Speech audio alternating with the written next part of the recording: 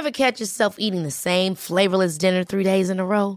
Dreaming of something better? Well, HelloFresh is your guilt-free dream come true, baby. It's me, Keke Palmer. Let's wake up those taste buds with hot, juicy pecan-crusted chicken or garlic butter shrimp scampi. Hello Fresh. Stop dreaming of all the delicious possibilities and dig in at HelloFresh.com. Let's get this dinner party started. I'm Sandra, and I'm just the professional your small business was looking for. But you didn't hire me because you didn't use LinkedIn Jobs. LinkedIn has professionals you can't find anywhere else, including those who aren't actively looking for a new job, but might be open to the perfect role, like me.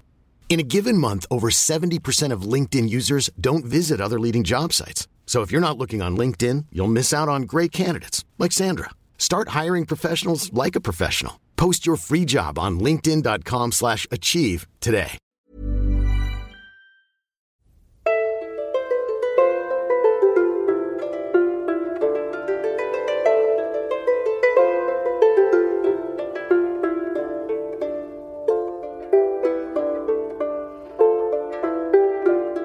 Hello and welcome to the Renaissance English History Podcast. I'm your host, Heather Tesco, and I'm a storyteller who makes history accessible because I believe it's a pathway to understanding humanity and our place in the universe. Before I get started, a few reminders.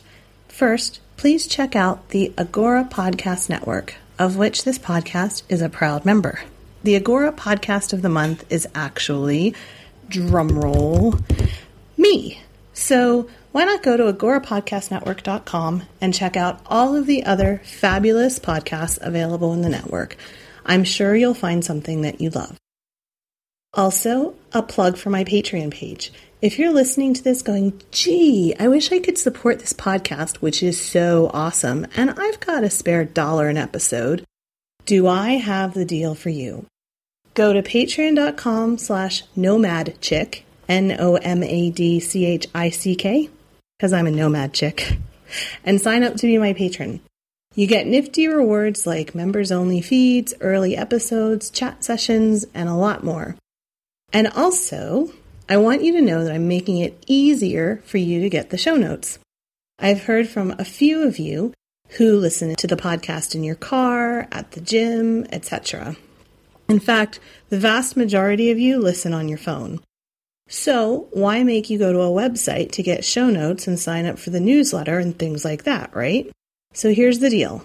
I have created a lovely PDF with all of the show notes, links to the book recommendations, and a transcript of the episode. To get it, you just need to text the listener feedback line, 801-6TESCO, or 801-683-9756. Send me your email address to that number. So just send me a text that has your email address to 801-6TESCO, and I'll email you the PDF and add you to the mailing list. Easy flippin' peasy, right? So let's talk about rebellions, shall we? For this episode, I'm going to focus on the causes of rebellions during the Tudor dynasty, only bringing in specific ones as examples from time to time. But rather, I'm going to talk about overall themes, like how the rebellions were handled by the monarch, what they were rebelling about, just kind of the general themes. And in the next episode, I'll be going through some of the more famous rebellions, talking about the leaders and what they hoped to accomplish. The Tudor dynasty began after 30 years of civil wars, which had been called the Cousins' War at the time, and which we now call the Wars of the Roses. For those of you who don't know what the Wars of the Roses were about, I would highly suggest that you listen to the History of England podcast by David Crowther. He is just nearing the end of about 8 months of Wars of the Roses episodes. To give you the short version, this is the really short version, Henry VI went mad. The Duke of York thought he would be a better king, and so he basically launched a civil war, which lasted for like 2 more generations, if you count the deaths of the princes in the Tower as a generation, and it ended with the death of the majority of the nobility, and it left Henry Tudor, a Welshman with a tenuous claim to the throne, as king. When Henry VIII inherited the throne, it was the first time in 50 years that the throne changed hands without bloodshed. There were 2 periods in the Tudor reign that saw a great deal of rebellion. First, the early period under Henry VII, because he had come to the throne through battle, and he was really insecure, and there were still so many Yorkists who weren't ready to give up their fight. Then, about 50 years later, during the period of religious turmoil, the crown wasn't very strong. This was exacerbated by the rule of Edward, who was a young boy, followed immediately by Mary, who was a woman. So it was really unstable. There were several reasons why there were so many rebellions in Tudor times, and I'm going to go over the general reasons here. And one thing it's important to keep in mind is that the idea of equality is really, really new, relatively speaking. So for most of history, there were strict classes, and the very poorest people were never able to achieve anything resembling political equality. And they actually didn't even expect to. We have this idea that rebellions meant something like class warfare, which is untrue simply because the idea of class warfare, it was completely foreign to people before the Enlightenment. It implies classes struggling against each other. And that idea was completely unknown in Europe before the 18th century. The English Civil War, as an example, in the mid-17th century, which I won't really ever go into in this podcast because it's a little bit late. Again, a plug for the history of England. The English Civil War actually saw the execution of a king, right? The killing of a king. But society still didn't have any idea of true political equality. Those who were rebelling against the king to the point where the king was actually executed still didn't want or even conceive of the idea of equality for the very poorest in society. Even the U.S. Constitution, nearly 150 years later, and radical in its ideas of freedoms, provided for slavery, right? So keep this in mind as we talk about revolts and rebellions. These were not going to end with any kind of equality for the peasants and the lower classes who were rebelling. The social order was not going to be upended with these rebellions. With that said, the Tudors saw a lot of rebellions, beginning just a year after Henry VII took the throne. While we can look back at the Battle of Bosworth, which ended the Wars of the Roses, as the definitive end of the wars, for Henry it wasn't so clear. One of his predecessors, Edward IV, had had a fairly stable rule for nearly 10 years, but it all went to hell in a handbasket when he died suddenly, and 2 of his sons were killed, likely, though not proven, by his own brother Richard. Henry Tudor saw several rebellions by those who were not satisfied or happy with the new regime, and so we saw one of Richard III's former counselors and other Yorkists raising troops with a plan of killing Henry as he traveled to York in 1486, just a year after Bosworth.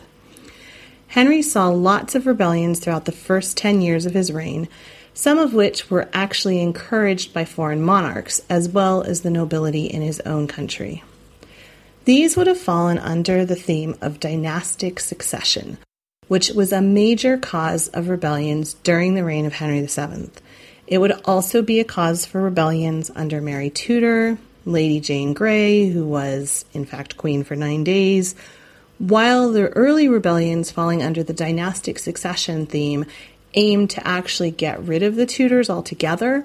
The later ones were more about changing the succession rather than throwing the dynasty out. Dynastic succession was one of the main reasons behind the Pilgrimage of Grace, something that I had actually talked about in a podcast episode years and years ago. While they were largely rebelling against the break from Rome and the changes in the north, one of the rebels' main demands was that Henry's daughter Mary should be returned to the succession after she was declared a bastard when Henry divorced Catherine of Aragon. So Henry divorced Catherine of Aragon, remarried Anne Boleyn, and had Mary, his daughter Mary, with Catherine, declared a bastard. Pilgrimage of Grace rebels wanted her put back in the succession. Lady Jane Grey was made queen through a change of Edward VI's will to ensure that the Protestant religion kept moving forward and progress wasn't reversed by Edward's older sister Mary inheriting the throne and switching everything back to the Catholic faith. This was reinforced by the Protestant counselors who were also quite afraid of retribution when Edward died young and Mary's rule began. Of course, Mary had a much stronger claim to the throne than Jane, and Mary was able to take her throne easily enough. Mary saw another dynastic rebellion over her marriage to Philip of Spain. So Thomas Wyatt, who was a Protestant and had served under both Henry VIII and Edward VI, was worried that if Mary married Philip, any of her children would not only prevent Elizabeth from inheriting, but would also kind of guarantee that England would become part of the Spanish-ruled empire. The rebels said that they actually did not want Mary removed from the throne, but they just wanted to ensure that Elizabeth inherited. After Mary died and Elizabeth inherited the throne, she didn't experience much threat against her rule until nearly a decade after she became queen. This rebellion involved Mary, Queen of Scots, someone else that I talked about in an earlier podcast last year. After Mary, Queen of Scots, arrived in England and was placed under house arrest, the Northern Earls rebelled to ensure that Mary was officially named Elizabeth's heir if she died without children, and that would guarantee a Catholic succession. That was pretty much it for Elizabeth's dynastic rebellions for over 30 years until the Earl of Essex rebelled in order to force Elizabeth to name James Stuart as her heir. He hoped that this would earn him some brownie points with James, but of course it would have the opposite effect. The next major theme for the Tudor rebellions has to do with money and taxes. This was the most common form of rebellion in the early Tudor period, with people rebelling over new taxes or simply because they couldn't pay the taxes. Henry Tudor, Henry VII, needed money to ensure that his position was secure. 4 years into his reign, Parliament voted for £100,000 in new taxes for Henry to make a war in France, and then another £60,000 for a war in Scotland in 1497. People in both Yorkshire and Cornwall resented paying for taxes for wars which they thought didn't concern them. Of course, the Yorkshire lords didn't want to pay for a war with France when they had the Scottish border to deal with, and the people in Cornwall didn't want to pay for a war with Scotland when it was just so far away from them. Yorkshire rebels murdered Henry's tax collector, so Henry had to clamp down hard, and he sent an army up to deal with the rebels. Henry VIII saw a rebellion against taxes in 1525 when he passed the Amicable Grant, which was a tax that he created without Parliament, and this happened after a period that already saw heavy taxation and forced loans for a war with France. There was little territory that was gained, and people were broke and they didn't want to pay. The Pilgrimage of Grace also included demands against forced subsidies. Edward saw a rebellion in 1549 against a subsidy which came right after the introduction of a new prayer book, and taken together, it was enough to spark the Great Western Rebellion. The third theme for Tudor rebellions, and the one we often think about, would be religion. This came about because, obviously, of Henry VIII's break with Rome and the following Reformation. Before the break, religion had been something that unified the country. But between 1536 and 1569, there were several rebellions designed to turn back the religious changes. There was one that was the exception. Kett's Rebellion wanted more change to happen faster. By the end of the Tudor dynasty, the last years of Elizabeth's reign, most people actually accepted the new Elizabethan church and didn't rebel any longer. It had been several generations that had gone through, and they just accepted the church. As mentioned before, the Pilgrimage of Grace was largely against closing the monasteries, which affected the people of Yorkshire of the North both socially and economically, since they provided many necessary services in villages and towns like schools and hospitals. The major rebellion under Edward, the Western Rebellion, was a response to the way the churches were being made over completely Protestant, with the destroying of relics and a call for the traditional Catholic practices to be returned. Of course, Jane Grey's reign of 9 days started because of a rebellion about religion where the leaders wanted to keep the Reformation going, And Wyatt's rebellion was also kind of about religion and the fear that England would become Catholic again. Other factors which could be linked to the above major reasons include factions at court, which of course was something that was largely responsible for the Wars of the Roses, and famines, which could be also related to economic unrest. But one other unique reason is enclosure, which was when common land was fenced off, or when land was converted to pasture for the nobility. This was generally something that caused local rebellions against local officials that the monarch didn't generally get involved with, but it was a major cause of Kett's rebellion, which was one of the major rebellions. And a final main cause, while not in England, of course, were the rebellions in Ireland that Elizabeth saw mostly, which were caused by the English taking more control in Ireland. Rebellions were more likely to happen outside London and the immediate surroundings. They were further away from the seat of government and also felt that not only were they geographically separate, but they also had different needs that weren't really understood by the monarch. In the north, for example, the area around York had been a home base for Richard III, and so they were more prone to rebellion early in the Tudor reign. Other areas, like Cornwall, even spoke a different language, and their culture was so different, so they were more apt to rebel. Now I want to talk about the way government generally handled rebellions. Government at the time didn't have a standing army, and there were no security forces or police or National Guard or anything like that available. And so sometimes the government had to be creative in dealing with the rebels. The best defense was a good offense, so one of the first things a monarch would do is to take action whenever they heard of any kind of rumors or unrest, pressuring any foreign leaders to not support rebels, or talking with leaders in the counties where rebellions were threatened to ensure their loyalty was one way to make sure a brewing rebellion never actually took hold. A common tactic they would take would be, of course, to threaten the rebels.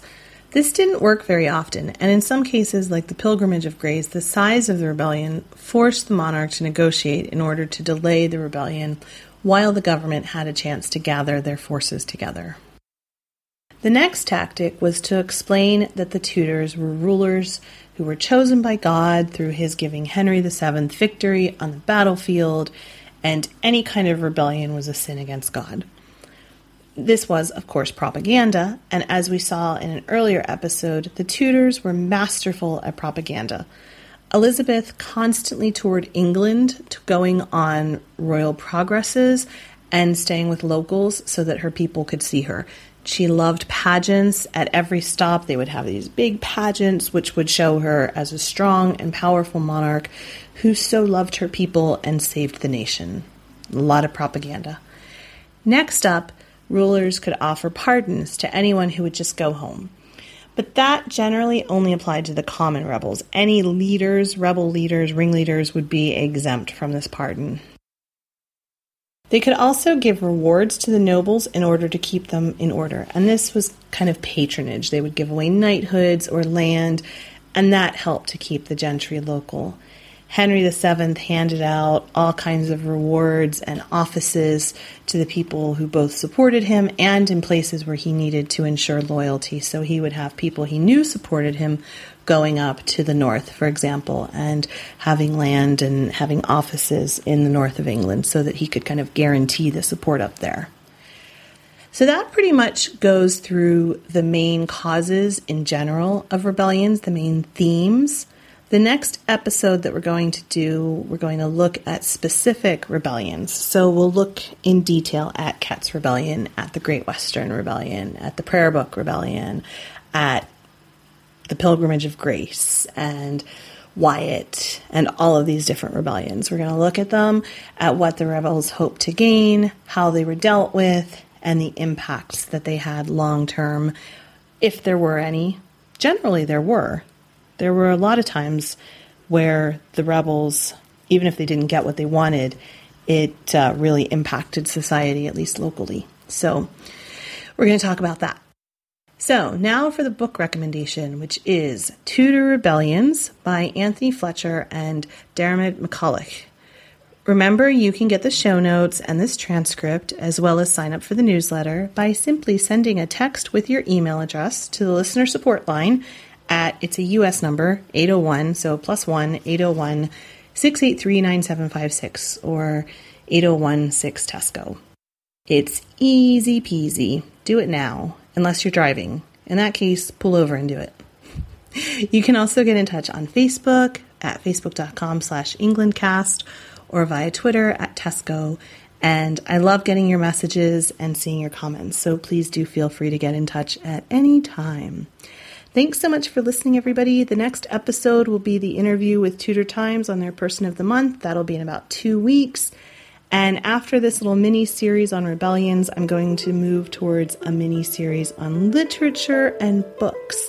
However, we will be on rebellions for about 2 more episodes. So thanks for listening and have a great couple of weeks. Bye-bye.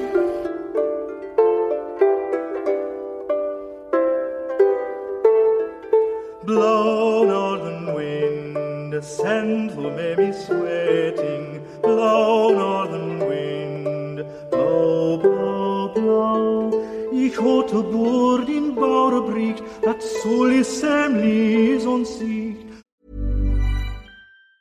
Ever catch yourself eating the same flavorless dinner 3 days in a row? Dreaming of something better? Well, HelloFresh is your guilt-free dream come true, baby. It's me, Keke Palmer. Let's wake up those taste buds with hot, juicy pecan-crusted chicken or garlic butter shrimp scampi. Hello Fresh.